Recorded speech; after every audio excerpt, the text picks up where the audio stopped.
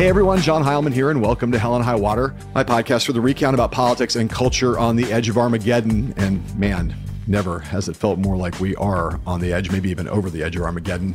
With big ups to my pal RZA, the presiding genius behind the sound of Wu-Tang Clan and the producer of our dope theme music. And I'm here on the Monday after the Friday when the United States Supreme Court struck down Roe v. Wade as law of the land. And Grace, my friend, my window into the Generation Z people, also happens to be a woman and is really the co-founder of this podcast. I'm curious about, as we sit here on this Monday, having had a little time to absorb what happened on Friday, how are you feeling about a world without Roe?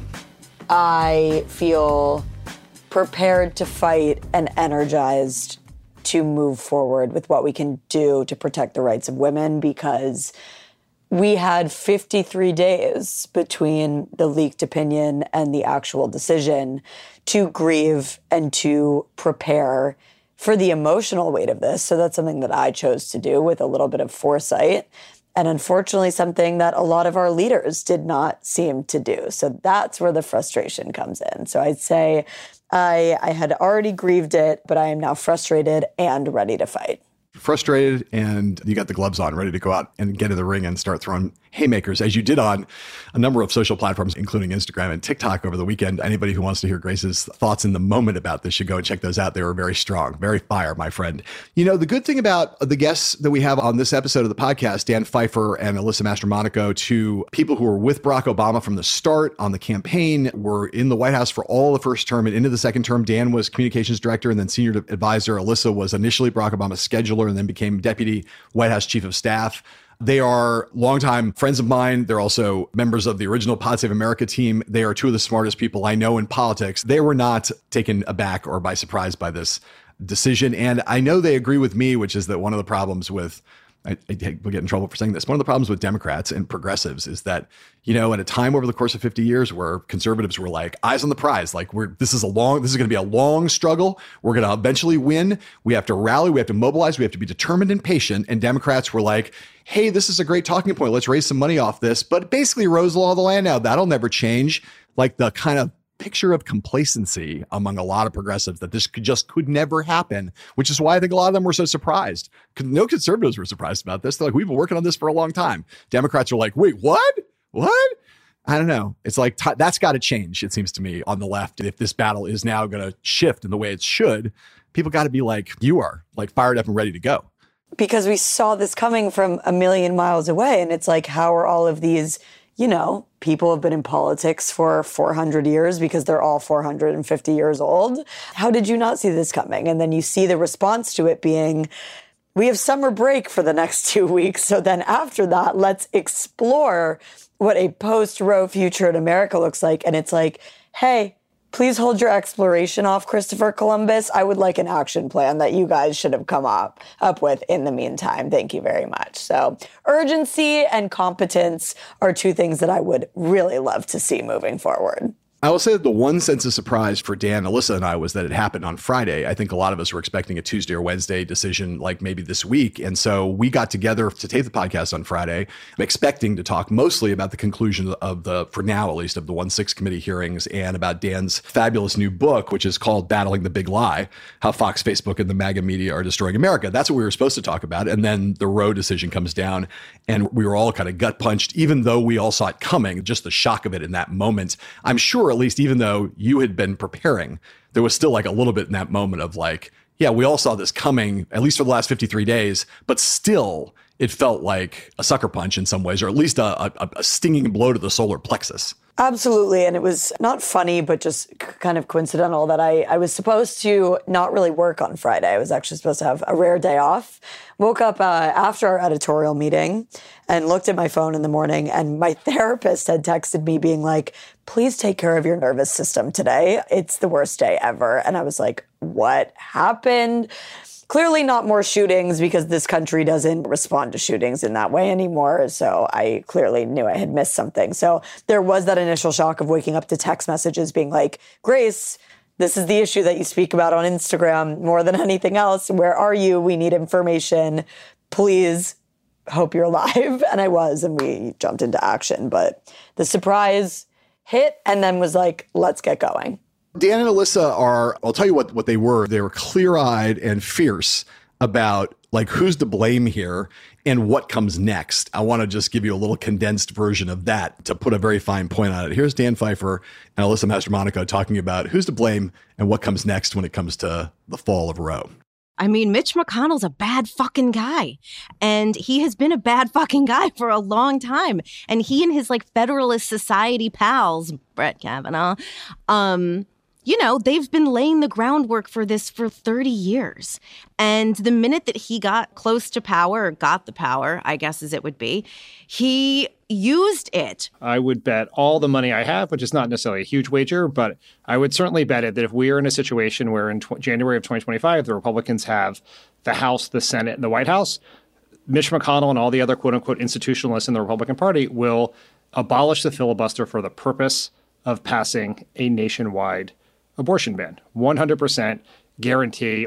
Dan and Alyssa, with all their experience, are, you know, look, it was a dark day. It's a dark time, but they're also optimists by nature. People who worked with Yes We Can, the Change We Can Believe In, and the Hope candidate, they still have a lot of that DNA. And so they moved very quickly in this podcast to, hey, this is about the future of the democracy. The challenges are huge, but they are addressable. And so a fair amount of time on the podcast, we spent talking about what progressives need to do to meet this moment, to meet this challenge, drawing from a lot of the insights in Dan's book and Alyssa's just wisdom, kind of like, you know, how Democrats not just have to get their shit together, but how they can get their shit together with the right degree of focus and the right degree of motivation. This is not an insurmountable challenge. And I know that will give you, at least, Grace, a little tiny bit of hope a little tiny bit of reason to believe as you sit down, when you hear this podcast, you will feel good about that.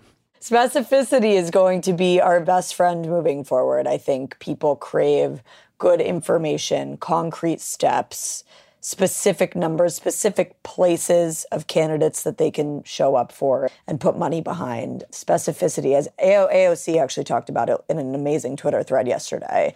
We need the specifics of how to move forward because platitudes and lofty dreams of what could have been are not going to save us in this environment. All right, so let's get into the specifics and hear from Alyssa Mastromonaco and Dan Pfeiffer. Dan's new book is called Battling the Big Lie, How Fox, Facebook, and the MAGA Media Are Destroying America. If you could have a longer subtitle, I would say How Fox, Facebook, and the MAGA Media Are Destroying America, and what those of us who still believe in democracy can do to keep America from descending even further into hell and high water.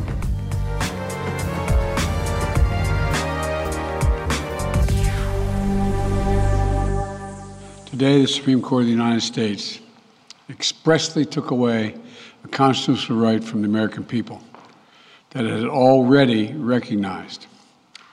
They didn't limit it, they simply took it away. That's never been done to a right so important to so many Americans. But they did it. It's a sad day for the court and for the country. This is not over. Dan Pfeiffer, Alyssa Mastromonaco, it's great to see you both. I was looking forward to having a kind of cheerful time with the two of you because of all of the, you know, for anybody who doesn't know, Dan and Alyssa are like BFFs, and the warmth that radiates from this relationship and their constant burning up of a text thread that I believe is probably now about 400 miles long. It would probably like go to the stretch to the sun. But it's a grim day here. By the time this podcast comes out, this will be a little bit in the rearview mirror, but it is Friday, June 24th, and we're talking on the day that Joe Biden said those words, only a few hours after the Supreme Court has overturned Roe v. Wade. So it's a place we kind of unavoidably have to start. So I ask you, Alyssa, just to start with, because you are the one person with a uterus in this group. Thank you so much. And I profoundly think that Joe Biden was right when he says that this is a right taken away from all Americans, not just from American women, because I think men are obviously should be and should consider themselves part of the reproductive process as they are and should care about this as much, almost as much as women do. How do you feel about it? We've known for a little while now this is coming, but I found myself still just like, I still felt like gut punched, even though there's nothing surprising about it. We had the leaked opinion. We've had a sense this was going to come for at least now almost 2 months. What's your reaction? So, I mean, look, we knew it was going to come. I guess I thought maybe in my deepest, most hopeful place that the court seeing the outrage a month ago or however long it was might have been like, maybe we should rethink this. But, you know, they didn't. It was as extreme a ruling as could have been. I was genuinely sick to my stomach about it, genuinely sick to my stomach, because this is, I mean, it's incredible. Like, none of us have lived in a world without Roe. And now our kids and nieces and nephews are like, I don't know, up Schitt's Creek unless we keep fighting, and people feel tired. And so, I don't know. Wasn't great, Heilman.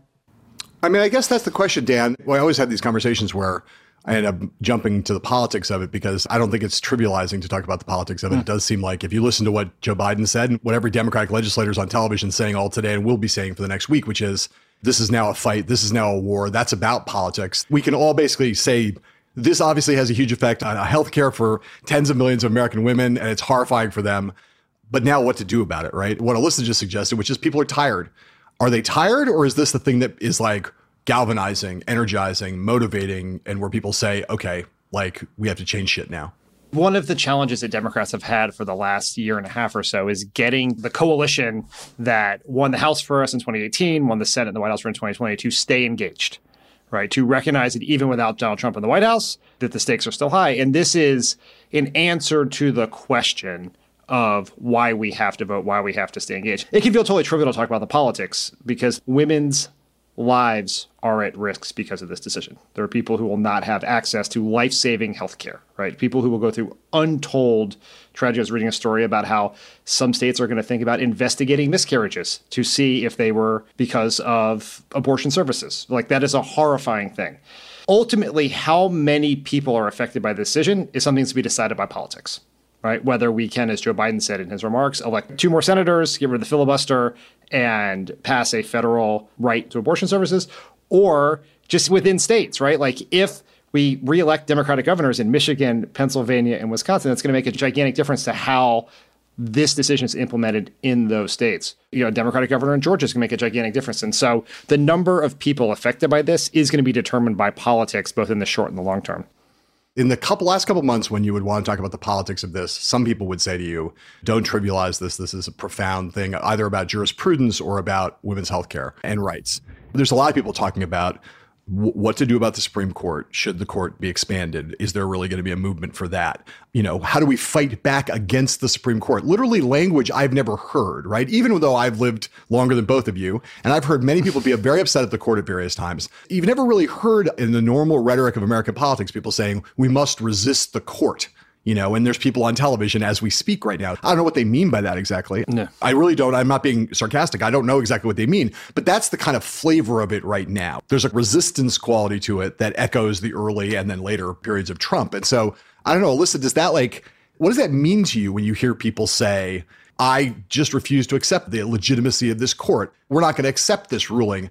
Is that just rage, or is there something that could come out of that? I mean, I think it's rage. I think it's it's helpful because if you think I don't accept this, you have hope that you can change it, I guess. Even though I guess if you say you don't accept it, then what you have to change. But anyway, I think it's just too much to really take in at the moment. We have a court that represents a minority view. I mean, only 40% of people in this country have been against abortion, and that's been like pretty long standing. So it feels like these 9 people have imposed their will on the whole country. And so I think that the resistance of it is kind of just the mindset that people need to deal with this right now. So let's listen to Pelosi right in the aftermath of the Supreme Court announcing its decision, trying to just say as clearly as possible what exactly this decision means. Today, the Republican-controlled Supreme Court has achieved their dark, extreme goal of ripping away a woman's right to make their own reproductive health decisions. Because of Donald Trump, Mitch McConnell, and the Republican Party, their supermajority in the Supreme Court, American women today have less freedom than their mothers. With Roe and their attempt to destroy it, radical Republicans are charging ahead with their crusade to criminalize health freedom. In the Congress, be aware of this, the Republicans are plotting a nationwide abortion ban. They cannot be allowed to have a majority in the Congress to do that. But that's their goal. Dan, is that their goal? Absolutely. I would bet all the money I have, which is not necessarily a huge wager, but I would certainly bet it that if we are in a situation where in January of 2025, the Republicans have the House, the Senate, and the White House, Mitch McConnell and all the other quote-unquote institutionalists in the Republican Party will abolish the filibuster for the purpose of passing a nationwide abortion ban. 100% guarantee. All of the political forces put in that direction. You just can't even imagine a world in which a small number of Republican senators would ban with Democrats to prevent that from happening. So I think that is exactly what we are staring at. And this is the beginning, right? This is the beginning of a much larger, more aggressive war in which Thomas previews in his concurrence today on the right to privacy in this country, whether it is marriage equality, contraception, all of the above, the very idea of the right to privacy. Thomas suggests the idea that they should revisit that idea. Right. And that is at the core of Republicans using a rigged Supreme Court, gerrymandering, a Senate that dramatically just gives them disproportionate political power to put forward an agenda that runs in the exact opposite direction of where the American people have been going for decades on these issues, right? While it is true that support on the question of choice has been pretty steady for a long period of time, but on whether Roe v. Wade should remain the law of the land has actually grown significantly. Like in Pew polling, it's gained 10 points in the last 8 to 20 years. And so the only way to stop this is to work outside of institutions that demand you reach a majority of the American people. And so that's exactly what they are going for. And if Democrats do not scream loudly about this, we're going to wake up in 3 years and live in that reality. So I don't disagree with that as an analysis of what they will try to do and what they want to do. If you could have a serious conversation about a minority party having a chance at implementing an agenda which is not considered acceptable by 70% roughly of the countries for Roe. It's not as overwhelming as the support for most common sense gun reform, but it's very large, right? If I described to you a country that had a quote, democratic system in which you said, yes, there's a reasonable prospect that the minority party that's lost the popular vote at the presidential level in 5 of the last 6 elections could somehow have a shot at controlling something as fundamental as women's health care against the will of 2/3 to 3/4 of the American people, you would say, well, that's not a democracy, right? It's not a democracy. No. I mean, it's not. It's not, right? Not. I mean, it's no. I mean, that's not just spoil sport liberal whining, right? In a textbook, if I taught that political science class on planet Mars, the students there would not say, oh, yes, that describes a democracy as I understand it. No, I mean, I think most countries around the world right now are like, you should check yourself before you wreck yourself when you try to tell us about ourselves. I mean, think about it. 5 of the 6 justices in that decision were appointed by presidents who lost the popular vote.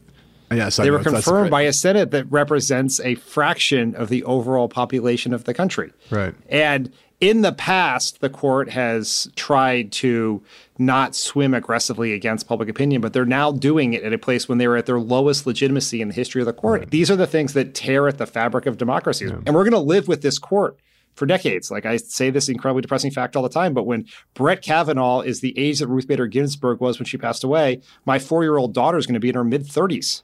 Like, we're going to be stuck with this for a long time. Yeah. And that just creates an incredible tension absent some sort of reform that may be unreconcilable. I mentioned in the introduction of the podcast that Dan's the author of now his 3rd book, Battling the Big Lie, How Fox, Facebook, and the MAGA Media Are Destroying America. And it's a book about messaging, and that's what Dan is, a message maestro, right? But this problem... sort of, yeah. And as you know, I don't think to talk about politics is trivial. And you and I, over the many years, have talked about messaging a lot. In politics, messaging is crucial. I don't dismiss it, but it does seem like the things that we're getting to very quickly here are these matters that messaging can even address. Seems like so much more fundamental structural problems in the way the whole thing's set up, the way in which the structural flaws, I would say, in our system have been exploited by the Republican Party systematically over the course of the last 20 years at least. It's like, I mean, a better messaging apparatus for Democrats would help, but it's not clear that's really gets anywhere close to really solving the problem. No, what Democrats need to do, and 90 whatever percent of Democrats agree with, is we need structural political reform to realign our system of government with majority rule. Yeah. And whether that is getting rid of the filibuster, whether that would have been legislation to ban partisan gerrymandering, whether it would have been attempts to rein in dark money in politics, making D.C. a state, all of those things were on the table. And every Democrat supported most of those items, except for 2 Democrats who were unwilling to change the filibuster to do it. Like, there is no messaging. Better messaging can help us go get 2 additional Democrats in this election to put us in a position to actually implement that agenda. But ultimately, the only way to sort of recalibrate politics with the growing progressive majority in this country is structural political reform that removes some of the veto power of the shrinking minority. That's what we have to do. If you had asked me 5 years ago whether most Democrats would agree with that, I would say absolutely not. That has changed dramatically in the last 2 or 3 years, but we have these two Democrats who are standing in the way of like 95% of that agenda. Yes. I mean, obviously that then does come back to a messaging thing, because if you're trying to make an argument for something like structural reform, the question of how you make that argument and how you win that argument is obviously pretty crucial. And I guess, Alyssa, back, not that long ago, back in the Obama era, which now is not that long ago, but seems like about 1 million years ago, right? Yeah. People that we know who were somewhere moderate left institutionalists who would never have contemplated the idea of making it possible to expand the size of the Supreme Court are now on board with that program. Abolishing the Electoral College, they're on board with that program, all of these programs. And part of it has to do with, I would say, Mitch McConnell. More than almost anything else. Is there a single person in Washington who's done more to light the fire of this kind of reform under Democrats and at the same time delegitimize the Supreme Court through his jiggery pokery around Merrick Garland and his hypocrisy around Amy Coney Barrett? I mean, he's obviously achieved a lot of short-term and maybe long-term, to Dan's point about the court, of his objectives. But at the same time, if all the things that Dan's talking about get traction, a lot of it points back to McConnell and people going, man, he has really fucked us. Yeah. I mean, Mitch McConnell's a bad fucking guy. And he has been a bad fucking guy for a long time. And he and his Federalist Society pals, Brett Kavanaugh, they've been laying the groundwork for this for 30 years. And the minute that he got close to power, or got the power, I guess as it would be, he used it, which is why anything like, oh, we shouldn't do the filibuster because then it gives them the excuse. They're going to do it. Like Mitch McConnell, if he is Senate Majority Leader, is going to do whatever he can do to make sure that something, for example, like abortion, is nationally banned. I'm stoked that he voted for some modest gun reforms, okay? But he admitted it was politically in his interest to do so. He has been working this beat for a long time. And there is no denying that if the Republicans take the Senate back in the fall, that he will literally take the plan that he has been working for the past 30 years and run through the tape. And yes, Howman, I'm glad to have this therapy session about Mitch McConnell because, yes, he's a bad fucking guy and it is mostly his fault. I don't want to play the role of Alyssa's father confessor, but today but thank you so much. Today I'm playing the role of her. Yes. I'm playing the role of her shrink today instead. Dan, you're about to say something. I don't want to cut you off. I was going to say the thing that's interesting about Mitch McConnell is name one thing that Mitch McConnell cares about. There's no Mitch McConnell policy agenda. Right. He's not been running around like Paul Ryan trying to privatize healthcare and Social Security. He is not a neoconservative war hawk. He's not a Christian fundamentalist who's been cared about abortion and gay rights. He cares about only one thing, power. Right. The two things that he has spent most of his career on are undoing the 1972 campaign finance reforms because he thought that was good for Republicans. I mean, it is McConnell versus FEC is the original case that put us down this path. And then is the court, because that is about Republican power. Because as much, I promise you this, in Mitch McConnell's heart of hearts, he cares much more, like if he's ranking his achievements with the court, what John Roberts, and John Roberts has done to gut the Voting Rights Act is much more significant and important to Mitch McConnell than abortion or guns. Because that is the thing that allows him to keep appointing justices. It has allowed a lot of these voter suppression laws that gave him his justices to exist. That has always been like the asymmetry in politics to me, is that Democrats tend to view political power as a means to a policy end, and Republicans tend to view it as an end in of itself. So it's power for the sake of more power. There's this polling that was out just this morning about the Supreme Court being at its lowest level of legitimacy ever. I was asked about it on TV, and I was like, well, it's because the people in the country think the court's corrupt, and they're right. It's become part of partisan politics, whether it's the Ginny Thomas thing or just the things that McConnell has done to get people on the court. There's nobody is under any illusion that the court is somehow above, apart from, aside from politics. It's operating in the same way that our legislative body and our executive body now act, purely partisan, a tool of power. Dan mentioned these justices. All these are Trump justices here. We will hear from Neil Gorsuch.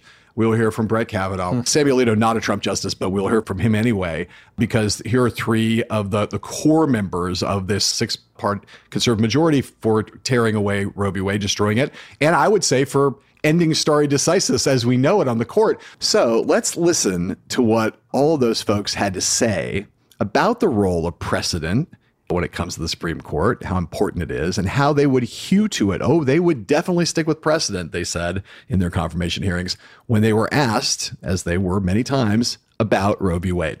Senator, again, I would tell you that Roe versus Wade, decided in 1973, is a precedent in the United States Supreme Court. It has been reaffirmed. The Supreme Court of the United States has held in Roe versus Wade that a fetus is not a person for purposes of the 14th Amendment. And the book explains that. Do you accept that? That's the law of the land. I accept the law of the land, Senator, yes. It is an important precedent of the Supreme Court. By it, I mean Roe v. Wade and Planned Parenthood versus Casey. Been reaffirmed many times.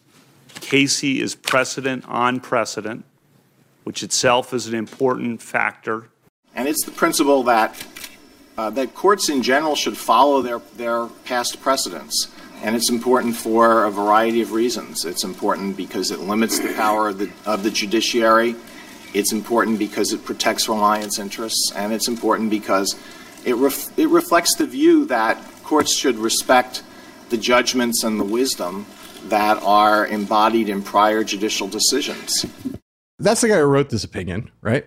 Alyssa, is there any way to hear those three guys other than having the reaction, which is you lying motherfuckers? You just lied to the United States Congress. Like there's a lot of obscuring and a lot of vagueness and a lot of opacity that goes on, as you guys both know, when you try to get through a Supreme Court confirmation hearing or any confirmation hearing where you try to hide the ball. Those are pretty straightforward statements of, I believe in precedent. Of course, I can't say I won't, but I'm leaning really hard into the notion that if I respect precedent, I'm obviously going to respect the law of the land, senators. Roe v. Wade is, of course, safe under me. They come pretty close to saying that, and it seems like a bold-faced lie to me on the part of all three of them at this point.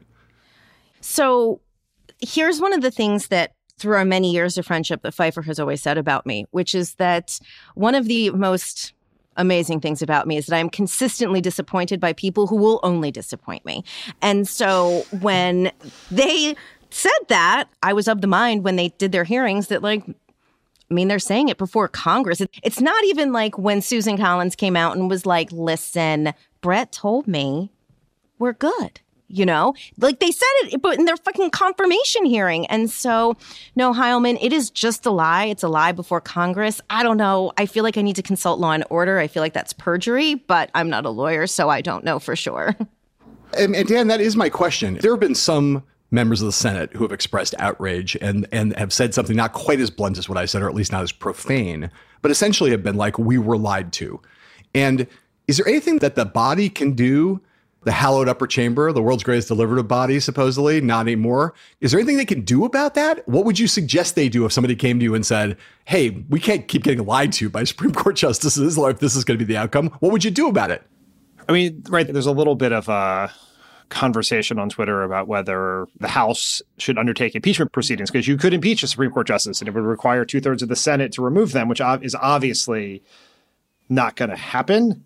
I mean, I didn't believe that they believed it when they said it. Like, I obviously knew they were lying. Like, Brett Kavanaugh has a long history of lying. Like, no one should be surprised by that.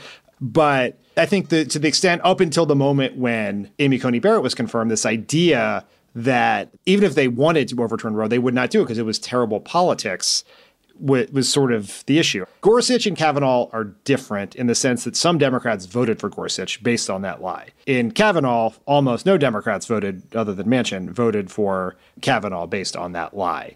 I mean, obviously Susan Collins did. And so you have to call it out. I mean, I think you could theoretically do some sort of censure of them for lying to it. It's just a way to keep the issue in the news, and there's something interesting about that. One of the things that's so frustrating about so much of what has happened in the last many years is you feel powerless from it, right? It's like bad people did bad things, and we have almost no tools to hold them accountable for it. It's not disconnected from the exact thing that's happening on the other side of the chamber with the January 6 hearings, right? Where we have all these obviously criminal things, and it's not yet clear whether they will pay any price for that. You guys exited the White House roughly the same time. Who went first? I can't remember now. I went first. Alyssa went first. I went a year later, basically. Okay, so right. Neither one of you guys were around for the Garland thing, right? So you were both on the outside when that happened. Yeah. You both know President Obama pretty well. Do you have any insight, contemporaneous insight or retrospective insight on his part, whether when this thing happened, which of course he was insanely frustrated by the notion that McConnell was going to deny him a hearing that he clearly, by all historical precedents, deserved to have for Garland, that he understood that it was the beginning of something very dark. Not that Mitch McConnell had never done anything dark or power hungry before, but that was so egregious. The fact that he got away with it, paid no price for it, emboldened him to do more things like that. It still feels to me like that's part of a story that leads to this ruling in the case that's now ripped down Roe v. Wade. Do you guys have a sense whether the president had a premonition that this was not just he was losing a Supreme Court justice, but a larger wickedness was stirring around this topic? I feel like it was just the continuation of the wickedness. I feel like what McConnell did was not surprising, right? I mean, when Barack Obama, on the eve of his inauguration, Mitch McConnell was like, my only goal in life is to make him a one-term president. He didn't really do anything to ever work with us or help us. We all know that the only thing that Mitch McConnell cares about is the court. And so I don't think that it was the beginning as much as sort of like a milestone, I guess. I was not naive about Mitch McConnell, but I was still a little surprised that he didn't give Merrick Garland even a hearing. I was at the time. I don't know that I was not surprised that he did not. I was not surprised when he initially announced that. Well, yes. Said it because it was so obviously in his interest.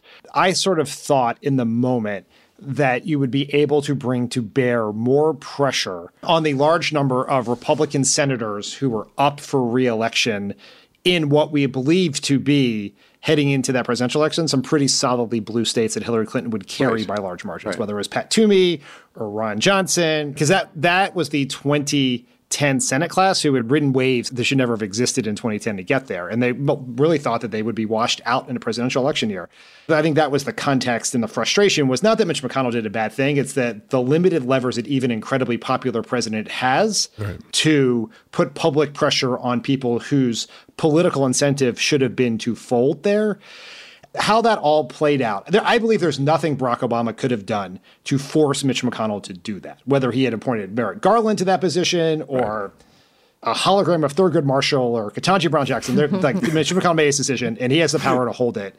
What I think everyone missed in the moment, sort of like the original sin of so much of the Trump era, is everyone assumed, I think maybe even Mitch McConnell assumed, this was a performative act because Hillary Clinton was obviously going to beat Donald Trump.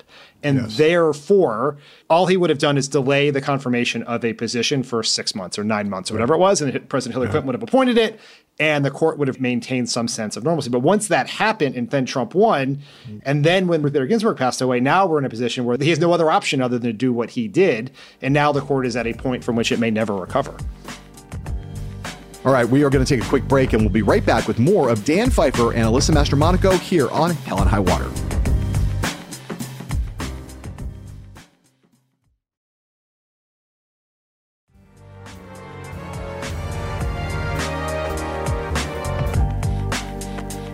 Welcome back to Hell and High Water. I'm going to play one more person talking about abortion, but really has a purpose to transition to our next part of our conversation. A voice from the past, a young man running for president, 2008, talking to Rick Warren. John Edwards. Bring him back. Who? John who? Exactly. Here's that young man, strikingly handsome, deliberative, very suave, very smooth, talking about abortion in August of 2008, I believe, at Rick Warren's megachurch. I am pro-choice. I believe in Roe versus Wade. And I come to that conclusion not because I'm pro-abortion, but because ultimately I don't think women make these decisions casually. I think they wrestle with these things in profound ways, in consultation with their pastors or their spouses or their doctors, their family members. And so for me, the goal right now should be, and this is where I think we can find common ground, and by the way, I've now inserted this into the Democratic Party platform, is how do we reduce the number of abortions? Because the fact is that although we've had a president who's opposed to abortion over the last 8 years, abortions have not gone down. Talk about a time capsule, because, you know, one of the many ways in which we all think to ourselves that Barack Obama were trying to survive in today's political environment, in today's Democratic Party, he'd be beaten with sticks by the progressive left, because you're not allowed to say what he said there anymore, right, Alyssa? You can't now say... No, you shouldn't say that anymore. Right? You can't now say safe, legal, and rare. If I say, wow, Bill Clinton had that great formulation, safe, legal, and rare. Yeah, I wouldn't even say that. Well, I know that's what I'm saying. I get progressive women up in my shit saying, why should they be rare? Pro-choice is even now criticized by some as being a weasel word, right? We have to be pro-abortion rights. Is that true? I mean, do you think... not? I'm not taking issue with it. I'm more just saying time has moved. Time has moved on. Time has moved. Time has moved. That's a time capsule thing. You listen to him, and he sounds more like Bill Clinton there than he does like a modern Democrat. I'm pro-choice, but not because I'm pro-abortion, and I want to see the number of abortions reduced. And I put that in the Democratic platform. That's a very down the middle kind of a place to live, and it does kind of take you back to a time when that was the way we talked about issues, right? Mm-hmm. Yeah. Alyssa doesn't want to criticize her former boss. No, that's not it. I mean, it's like, look, we've all come a long way. Like I said shit in 2008 I wouldn't want recorded now and played back to me. But I have a lot of those. We could spend all day with that. I know. I'm sure. I know. Wait till you and all your breaks up books. the interviews from Game Change. You're in real trouble. Oh boy. That's right. But no, I was in the Senate office with him. We actually had conversations about this, and like he knew I didn't agree. But it's how he felt. He was also at a church, Heilman. Yeah, well, I understand. Oh, see, whenever you guys do that, it always makes me think you're actually undercutting the sincerity. You're saying he was saying something tailored to the no, plays. But that's really how he felt. It? He wasn't pro-abortion. He was for a woman's right to choose. And let me tell you, if the court just felt that way, I'd be fine with it right now. Dan, what do you think about that? I want to ask you a messaging question because you are the author of Battling the Big Lie, How Fox, Facebook, and the MAGA media are destroying America. And a lot of it is about how Democrats need to do better in terms of framing their arguments and defeating the disinformation, misinformation, bullshit, mendacity of Republicans. You've been making this argument in Message Box about Democrats need to pull all these threads together and have a unified field of messaging if they're going to have any chance of winning these midterms. How does this abortion decision... How do you think about that? How does that become woven into the tapestry that you're suggesting Democrats should go forward with towards the midterms? Now that we have the decision, it feels like an earthquake, even though we knew it was coming. What do you do with that? This decision is the product of an extreme, radical MAGA minority in this country that will do anything and everything to hold on to power, from suppressing your vote to overturning an election, to supporting violence. And you can apply that is why they are overturning Roe v. Wade. It's why they have opposed incredibly popular bipartisan measures to keep guns off the street. It's why they are trying to ban books, why they are coming after marriage equality next. This extreme minority is trying to implement their radical agenda. They want to tell you who to love, what to read, what teachers can teach, and they want the government involved in your personal healthcare decisions. It is an assault on freedom and privacy. And I think the two elements of this, and smarter people with more access to better data can fine-tune the words, whatever, is that we have to expose how radical this faction is, that they will do anything and everything to hold on to power, which is what ties to January 6th, and that they are a minority. We tend to buy into the premise that we are a 50-50 country and we just disagree, red America and blue America, and just sometimes red wins and sometimes blue wins. That's not the case. We have a growing, progressive, pro-democracy, pro-truth majority in this country. And we have this radical minority that is doing anything they possibly can to hold on to the power they think they're losing because of that change. I think you fit it into that. There's a whole bunch of other issues that fit under that tapestry, but I think abortion may be the most resonant, evocative way to do it in this time. Because think about it this way. On Thursday, the Supreme Court invented an entirely new constitutional right to carry a gun in public. On Wednesday, that was not a constitutional right in this country. On Thursday, you can carry a gun in public. The Constitution says so. On Friday, the right to access to an abortion that has been on the books for 50 years goes away. The majority of the country does not support either of those things, and Republicans did it anyway. And they will do more things like that if they get power. And it makes your head spin because, of course, the notion that in 2 consecutive days, the court basically said, you know what, the Supreme Court needs to step in and take the right to regulate guns away from states. And the next day comes out and says, but we need to give all the rights to regulate women's bodies back to states. It's just madness, right? And it tells you how kind of utilitarian and Machiavellian what they call principles on these things are. Alyssa, here's my question, because I played Obama for a reason. As you know, I like watching old stuff. And I do have a whole private cache of like Dan's television appearances from 2007. I think I may even have video of Dan from his time working for Evan Bayh. Dan, so like if I raise it, he may excommunicate me, never speak to me again. If I tell everybody, hey, guess what? Dan Pfeiffer used to work for Evan Bayh, just like it's not. That's how we met.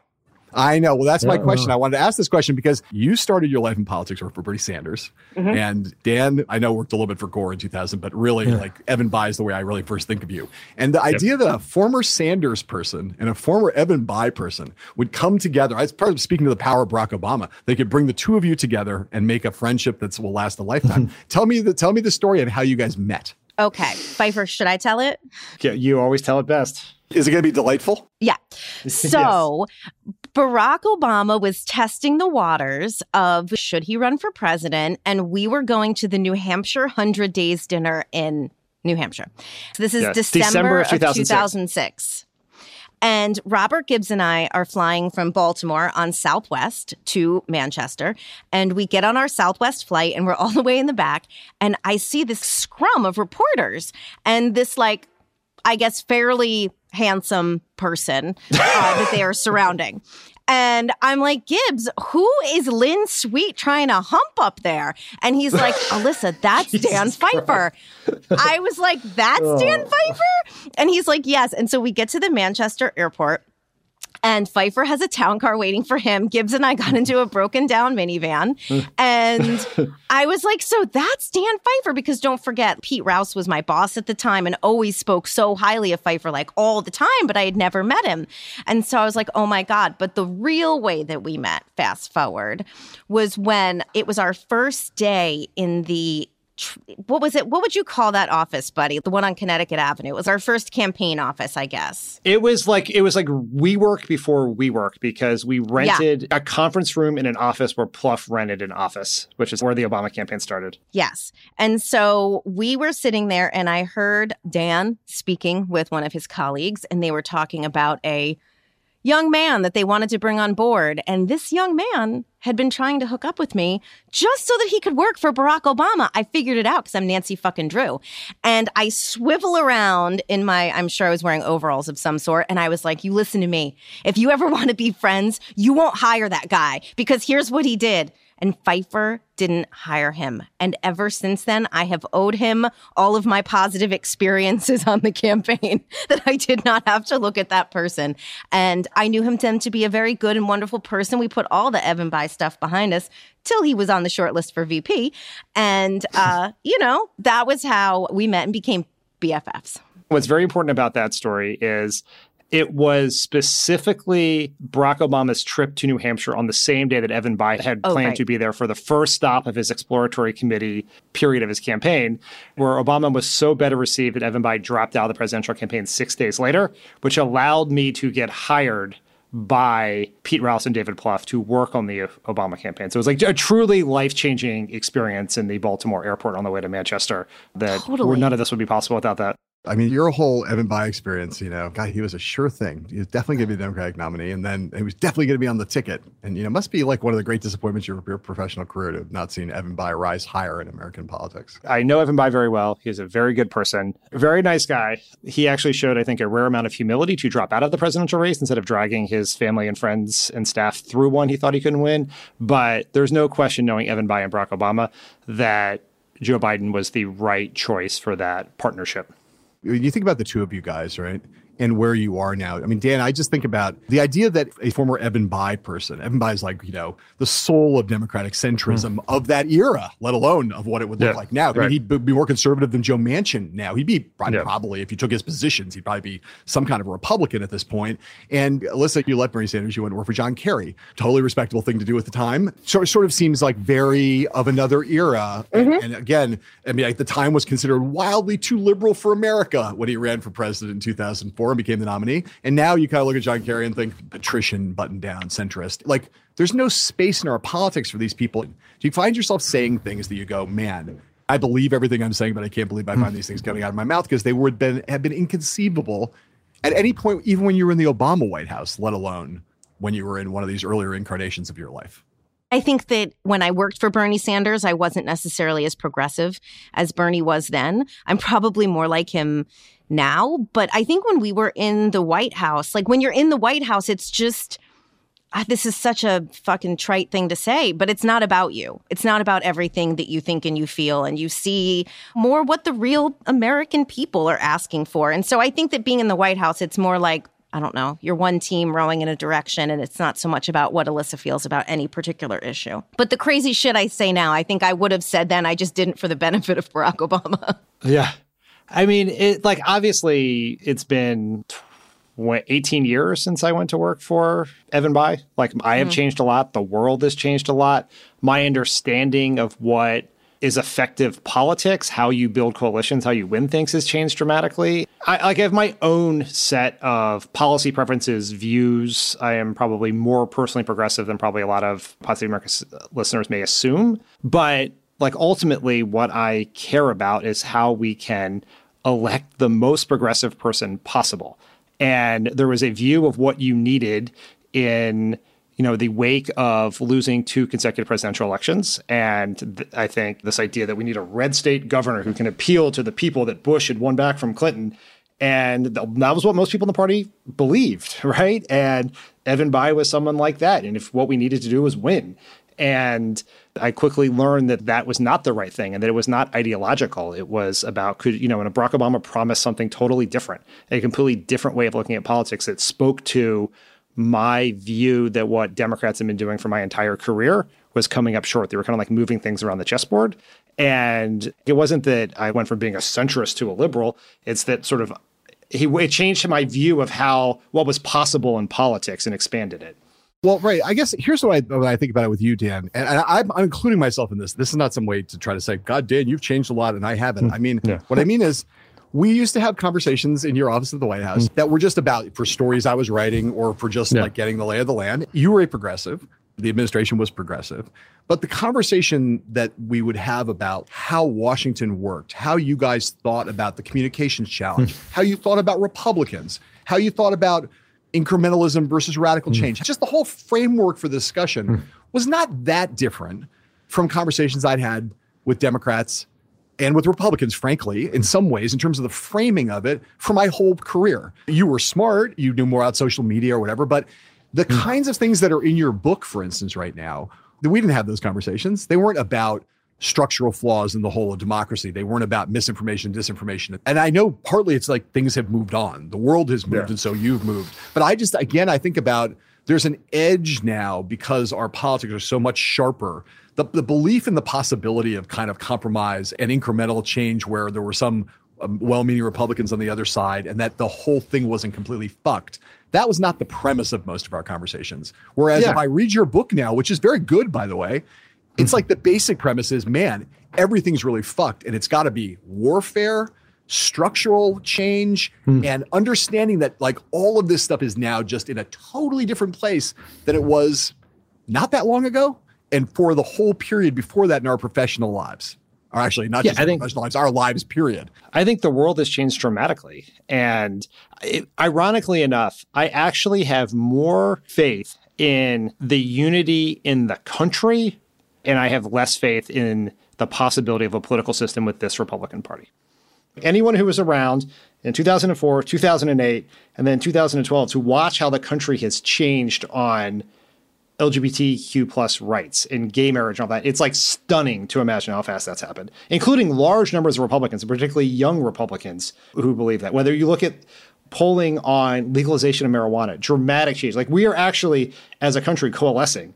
The mere fact of that coalescence is what has caused the Republicans to become so radical and so dangerous and to employ tactics and activities that never would have considered.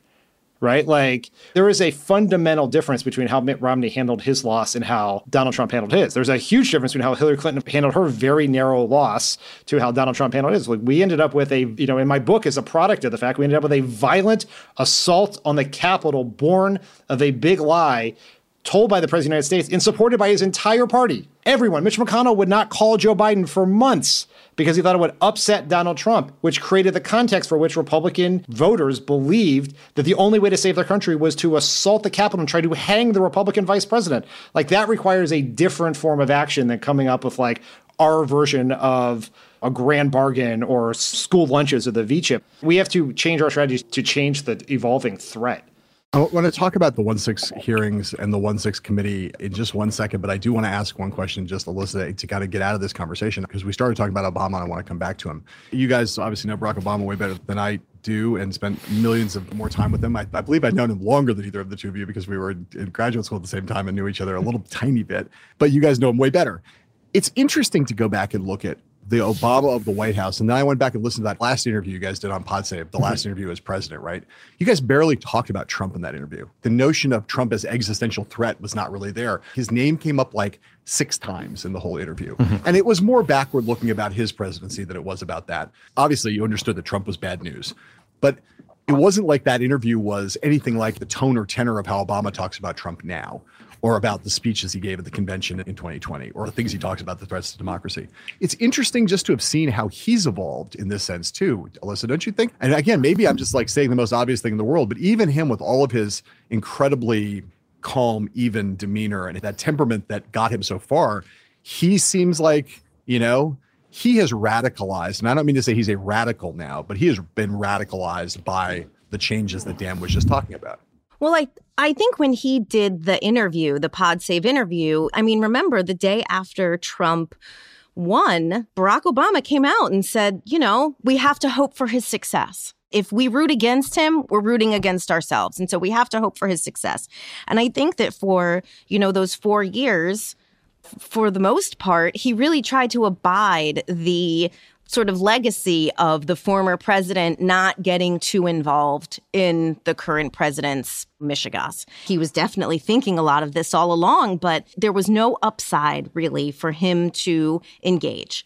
And, you know, then 2020 came, and he certainly did. And now he's saying what is on his mind, because I feel like he has waited the appropriate amount of time to be respectful of what a former president would normally do. Okay, we are going to take one more break here, sports fans, and we'll be back with more of Alyssa Mastromonaco and Dan Pfeiffer on Hell and High Water.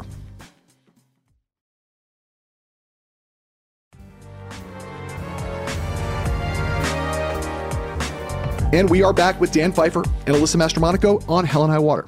So Dan raised it's the part of the title of his book, which goes straight at the question of the big lie, which actually gets to the question of, like, just say it again for the sake of selling books, battling the big lie, how Fox, Facebook, and the MAGA media are destroying America. I know how book authors like to hear the name of their book. Dan Pfeiffer, you can get it almost anywhere that they sell fine books.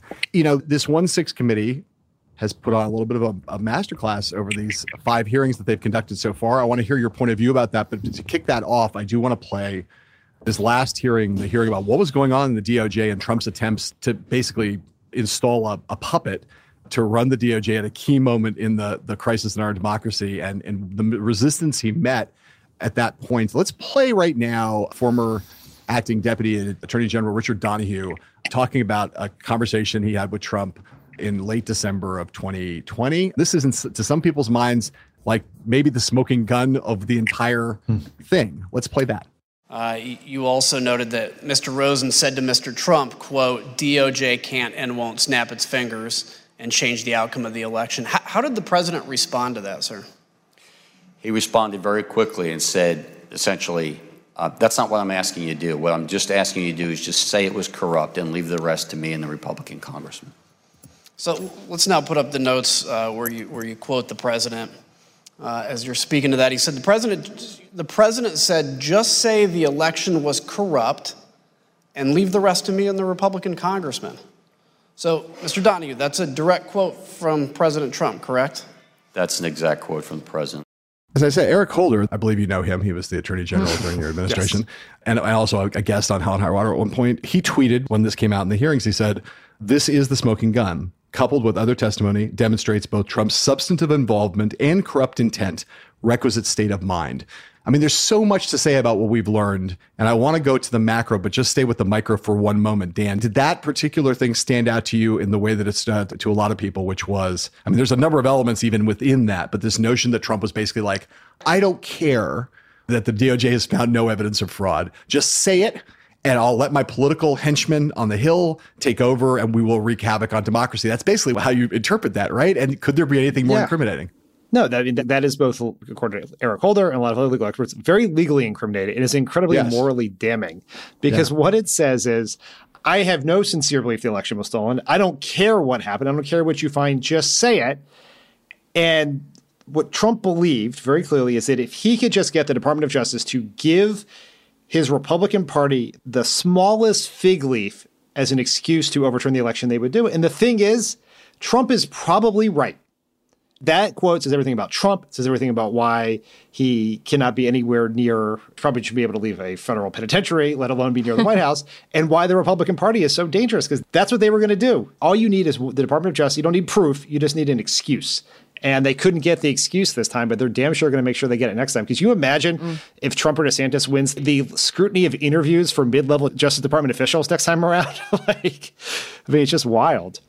So the reason he wants to put Jeffrey Clark in there to be his stooge at the DOJ, and it's, again, really incriminating, right? Liz Cheney, Alyssa, was very on point about this. She's basically like, look, it's not just that Trump is lying to everybody about the existence of fraud. He's lying about what the DOJ and the FBI had found. They'd found no evidence of fraud, and he still wants them to send this letter to Georgia.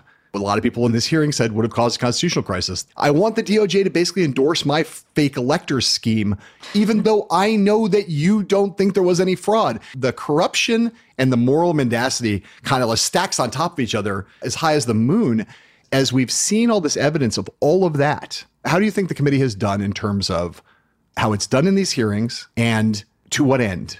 Okay, so I think the committee has done an incredible job. First of all, let's just shout out who's ever doing the tech for that, because every time they're about to show a video, I'm like, oh, prayers up for you. But whether it is Liz Cheney, Benny Thompson, how they've conducted it, how it's been organized, their focus on having all Republican sort of folks who are testifying. I don't mean this in a bad way, but the impeachment trials felt like a zoo, And I think that in going into this, I had some feeling that it might be not that bad, but maybe not as good as it is. And so, at the beginning of every hearing, they've set up the question. They've proved their thesis that they've set out. And so I think they've done great. I just kind of wish the committee members would stop doing cable news afterwards. I think it diminishes them a little bit. But other than that, I'd give them a 10 out of 10.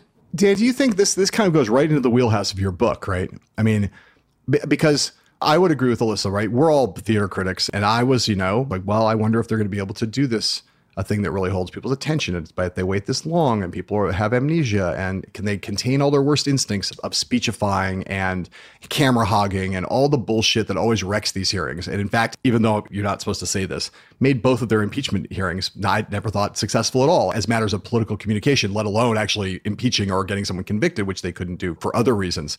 I was skeptical. And as a matter of just watching them unfold, I've been super impressed, and partly because they've been doing it like a prosecution and there's not been speechifying, and they've been focused and building what looks like a criminal case, even though they have no ability to issue an indictment. So I ask you, what do you think is, having watched this, A, your assessment of it, B, what do you think the proper goal of it is? Can they achieve that goal? And how does it serve the larger issue that you're addressing in the book, which is the role of this big lie and conspiracy theories and misinformation that aren't even really about Trump? That's about what's happened to the Republican Party. It's like nesting dolls of questions, but I almost can't ask one without asking all of them. Yeah. So I agree they've done a tremendous job. And the thing that I think is most important about the way they've done it is that you're exactly right. They have learned not just the lessons of the last impeachments, which were by a pure measure of public opinion research failures. Trump's approval rating went up. Support for impeachment went down during the first impeachment. When you know you're not going to convict him because of the way the Republican Senate acts, then that's your only measure of success, is whether you have moved the country in your direction. That did not happen. What they learned this time, and I think this is also just a lesson of how you communicate in the modern age, in a polarized world of information bubbles and Republicans who live in this hermetically sealed Fox News information ecosystem, is they use the voices of trusted sources by the right to make the case against Trump. Whether it is his family and his aides and depositions, or conservatives with good standing like Mike Pence's counsel or Judge Luttig. There's not Adam Schiff making the case. It's not random people or the sort of well-meaning and impressive bureaucrats who made the case in impeachment. It is card-carrying members of MAGA Nation saying that Donald Trump lied to you about what he believed and he committed a crime. And that's very powerful. In terms of what success equals, I think at the outset of the process, the view was, is this going to convince all the big lie believers that the election was legitimate? Of course not. That's not how the world works. That's not how people's brains work. Or it's like, is this going to save democracy? Well, like, yeah, if your hopes for democracy depend on a congressional hearing, then no, you're not going to succeed. What it can do is it can cut through the noise. Like Steve Bannon, the single quote, and I write about this in the book, that I think best explains how right-wing communications works is Steve Bannon's strategy is, he said, we're going to flood the zone with shit. Totally. We're just going to throw as much stuff as we can out there, and it's going to confuse everyone and sort of disengage independents or non-voters are just going to throw up their arms and say, I don't know who to fucking believe, and tune out. And they have done this in a way that cuts through. I know. And they have gotten attention, both 20 million people watching that first hearing. That's 6 million more than watched Game 6 of the NBA Finals. That's a big deal. And also, if you look at engagement on Facebook in the 48 hours after that first hearing, for the first time that I can remember in the last decade, all the leading pages in terms of engagement were progressive pages talking about 1-6. So they are cutting through. That to me is success. Can you raise awareness of the danger of this party? Not just what they did, but what they're planning to do. That'll be success. Thus far, they've been quite successful in my view. I think there's a strong case for indicting him. I don't know if Merrick Garland will indict him. I think to the extent there was already a strong case, it's been made stronger by what we've learned in the hearings. I believe a former president who's committed crime should be indicted. And therefore, I'm for seeing Donald Trump indicted. But I also think you and I and Alyssa all believe the Republican Party has been Trumpified in a thorough way. So that if Trump got hit by a bus tomorrow, the problems that we have with the Republican Party as being anti-democratic, hooked on conspiracy theories, fascistic, grievance-based, racist, all of that stuff, those don't go away if Donald Trump gets hit by a bus or gets shot to Saturn tomorrow on a special designed Trump deportation device. I mean, we still have those problems, right? I mean, so at that point, why do we care in a practical sense about whether he gets, do we care? Not why do we care? Do we care? Does it matter whether Trump gets indicted or not? I really hope that Merrick Garland and whatever, career prosecutors he's working with just look at the evidence and say, can we get a guilty conviction on this person and then proceed?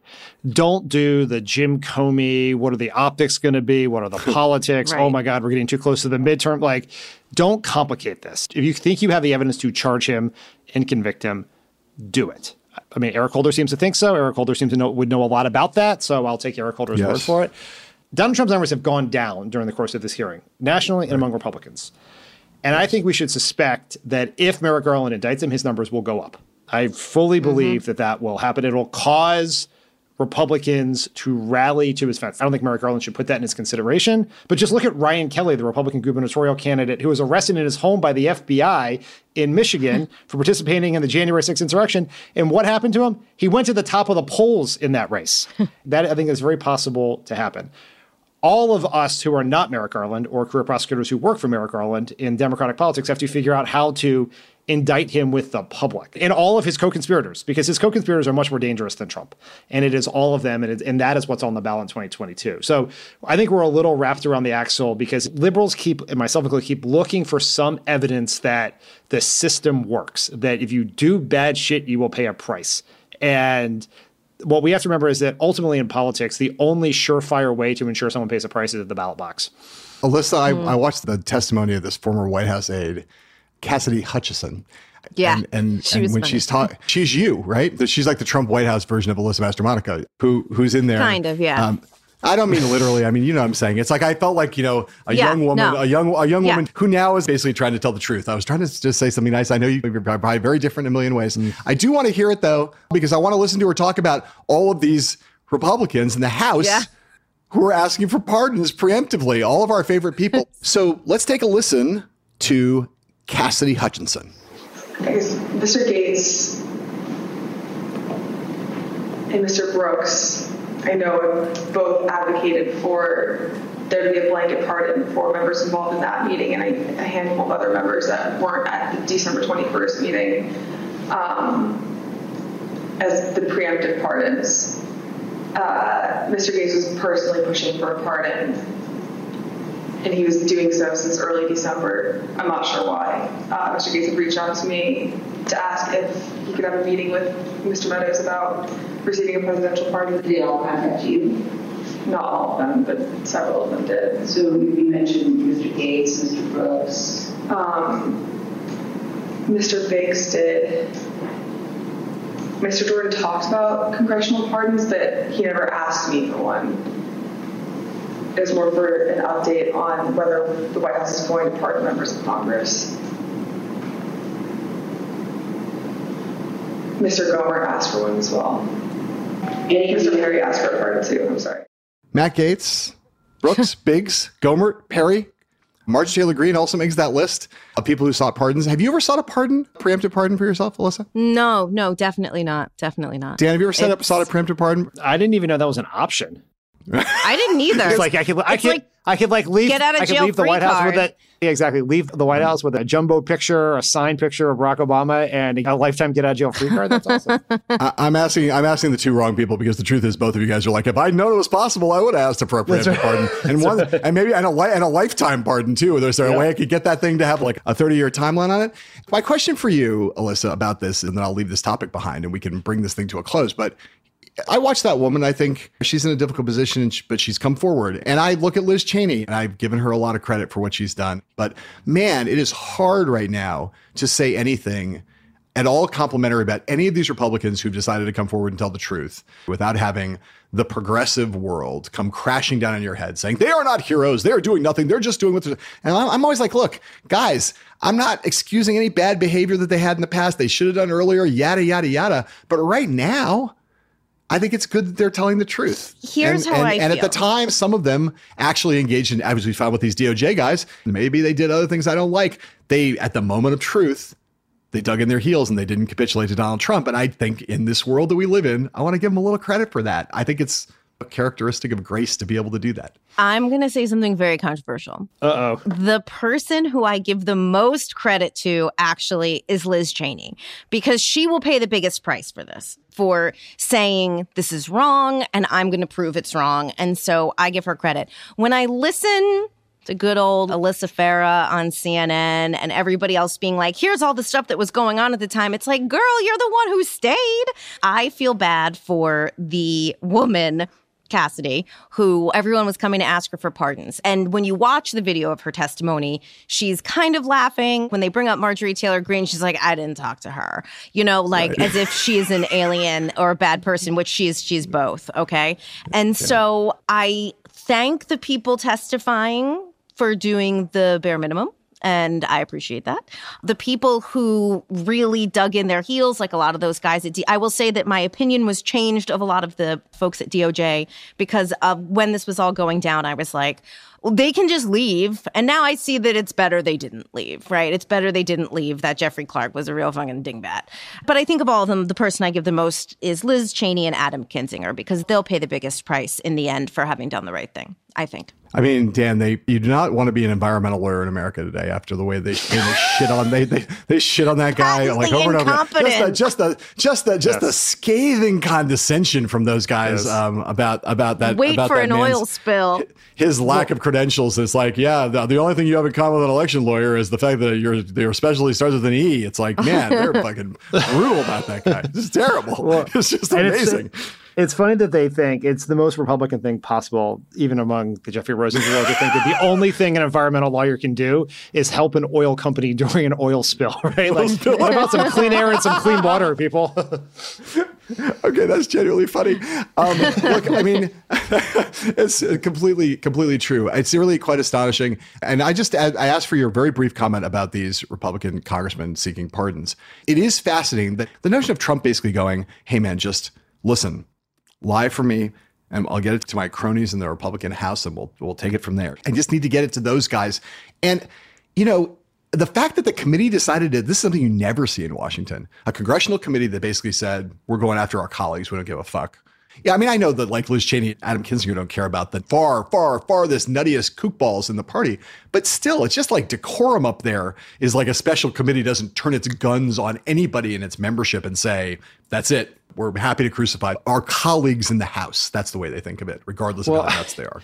Yeah, I think that norm probably fell when a handful of their colleagues helped organize a coup attempt and ended in a violent assault with armed militiamen stalking the hallways trying to murder them and their staffs, at which point it feels like you can throw around a subpoena or two without upsetting the decorum in the House. We crossed a Rubicon on January 6th in terms of just the danger that Republican members have. This is not like some moderate dispute over campaign finance reform, the ethics committee. This is life or death. People lost their lives that day because of the way these people acted. My last question for both of you, one final piece of sound. This is an older thing, just because I want to end on an up note. You know, the Senate voted for a gun bill. So another thing that hasn't happened basically in our lifetimes. And the thing that I reflected on, and I really wanted to ask you guys both about this, is about this moment that still stands out to me as, I'm not saying it's causal, because I don't think it is, but Matthew McConaughey going to the White House. You guys are both former White House strategists who focused a lot on communication and were both very culturally savvy. In this White House, I would say that there haven't been a lot of instances where there's been culturally savvy, well-timed communication. I don't think they're doing a terrible job. This stood out as a flourish and a moment.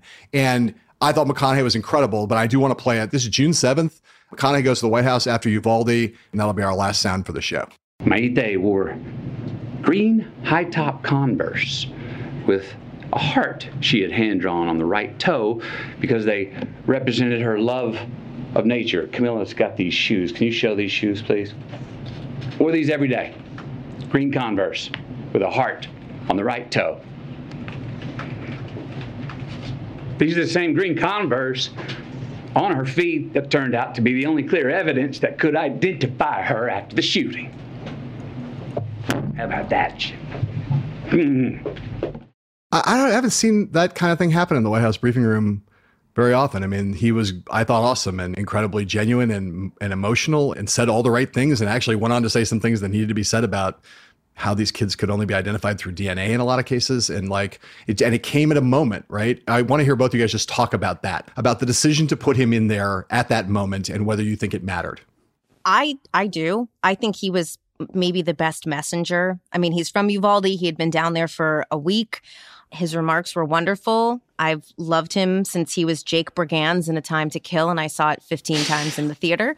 So for the most part, the man does no wrong in my view, but just half kidding. But no, he must have had some conversation with someone in the White House where they saw that he was capable of this, and they saw where he was going, and they thought to themselves, this is the right person, a real Texan, someone who is undisputably proud of where he's from and what he cares about. And he has kids. And, I thought it was as smart a move as when Dan advocated for doing Between Two Ferns during healthcare.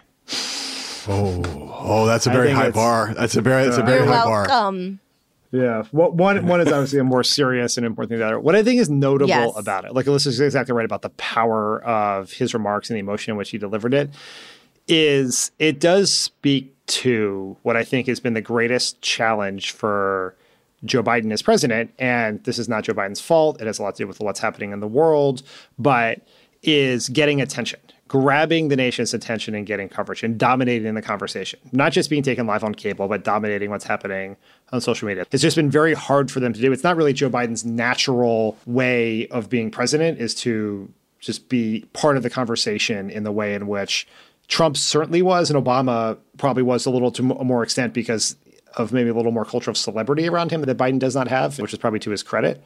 And so that was very powerful there. What I think also is, obviously, the main argument from Matthew McConaughey was that we shouldn't have assault weapons on the street. And this very important bill that's passed has nothing to do with assault weapons. And those are still on the street. And in some cases, you now maybe have a constitutional right to carry those in the supermarket. Thank you, Supreme Court. But the question is why did Mitch McConnell support this? And the reason is that Democrats tend to confuse, in my mind, popular issues and powerful issues, right? The popular opinion on guns is 80-20 for these provisions. But that 20% is way more fired up and cares more about stopping those, and the 80% has to date cared about implementing those laws. And that did shift after Uvalde, and it shifted to such an extent that Mitch McConnell thought that not doing something would cost him the Senate.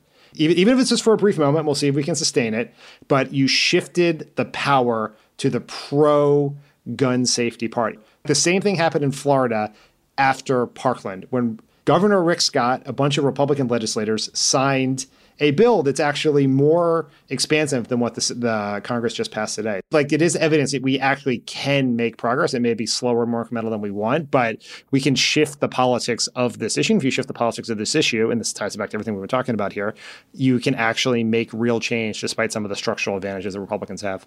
Alyssa, I want to be optimistic and say that, of course, it's not enough. But it's something, and that in this world, that something is better than nothing. Absolutely. Something might, and again, given the numbers that we know, if it wasn't for the fact that these other things like raising the age of gun ownership to 21 and some of these other things, forget about assault weapons, just some of those other things like that are so popular it does feel like what you need is for something to break. There needs to be a watershed in the way that Democrats learned the opposite lesson in 94 when some of them paid with their career for voting for the assault weapons ban.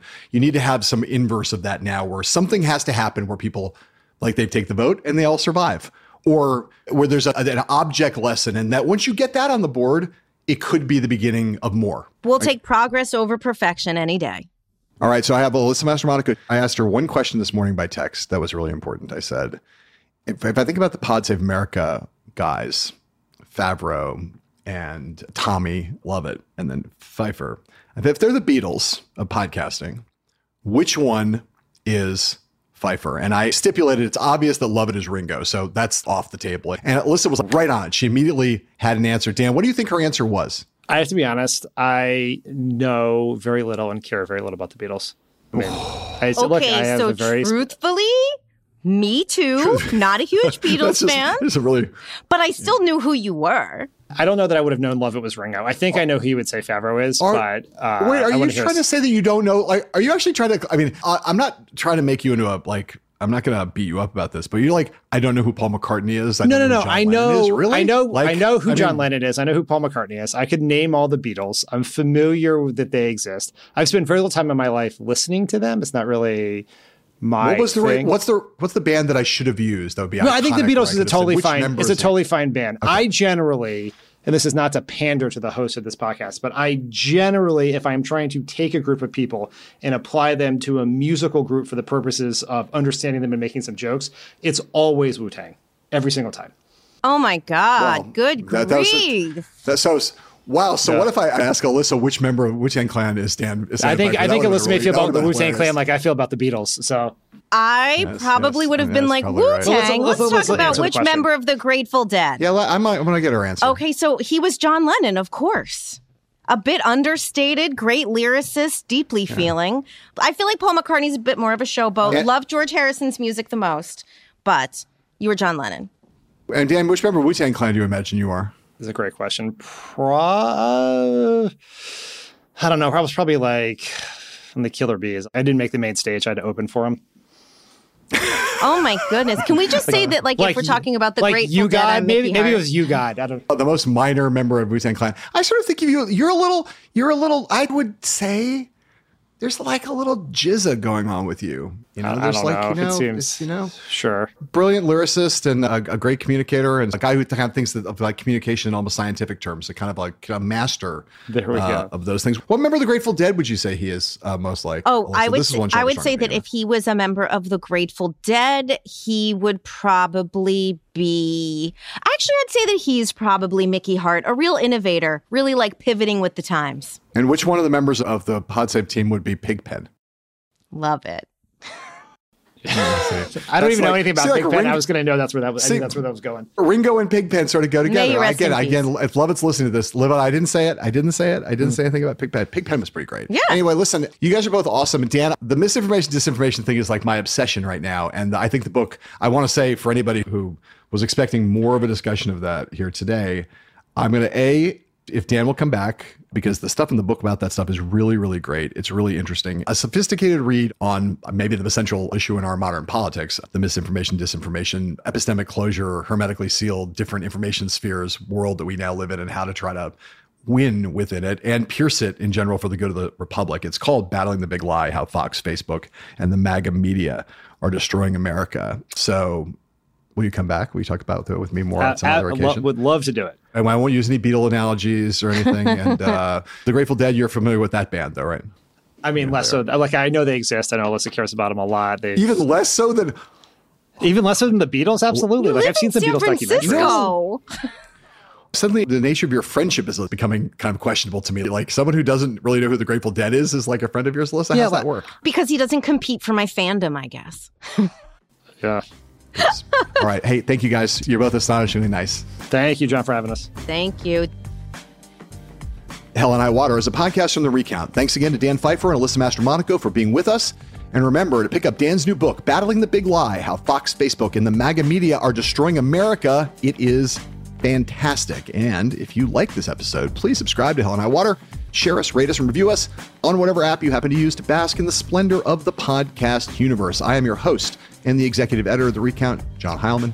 Grace Weinstein, co-creator of Hell and High Water. Matthew Kaplowitz is our video editor. Fonda Mwangi is our researcher and assistant producer. And Marshall Eisen, the man, the myth, the legend, he is our executive producer.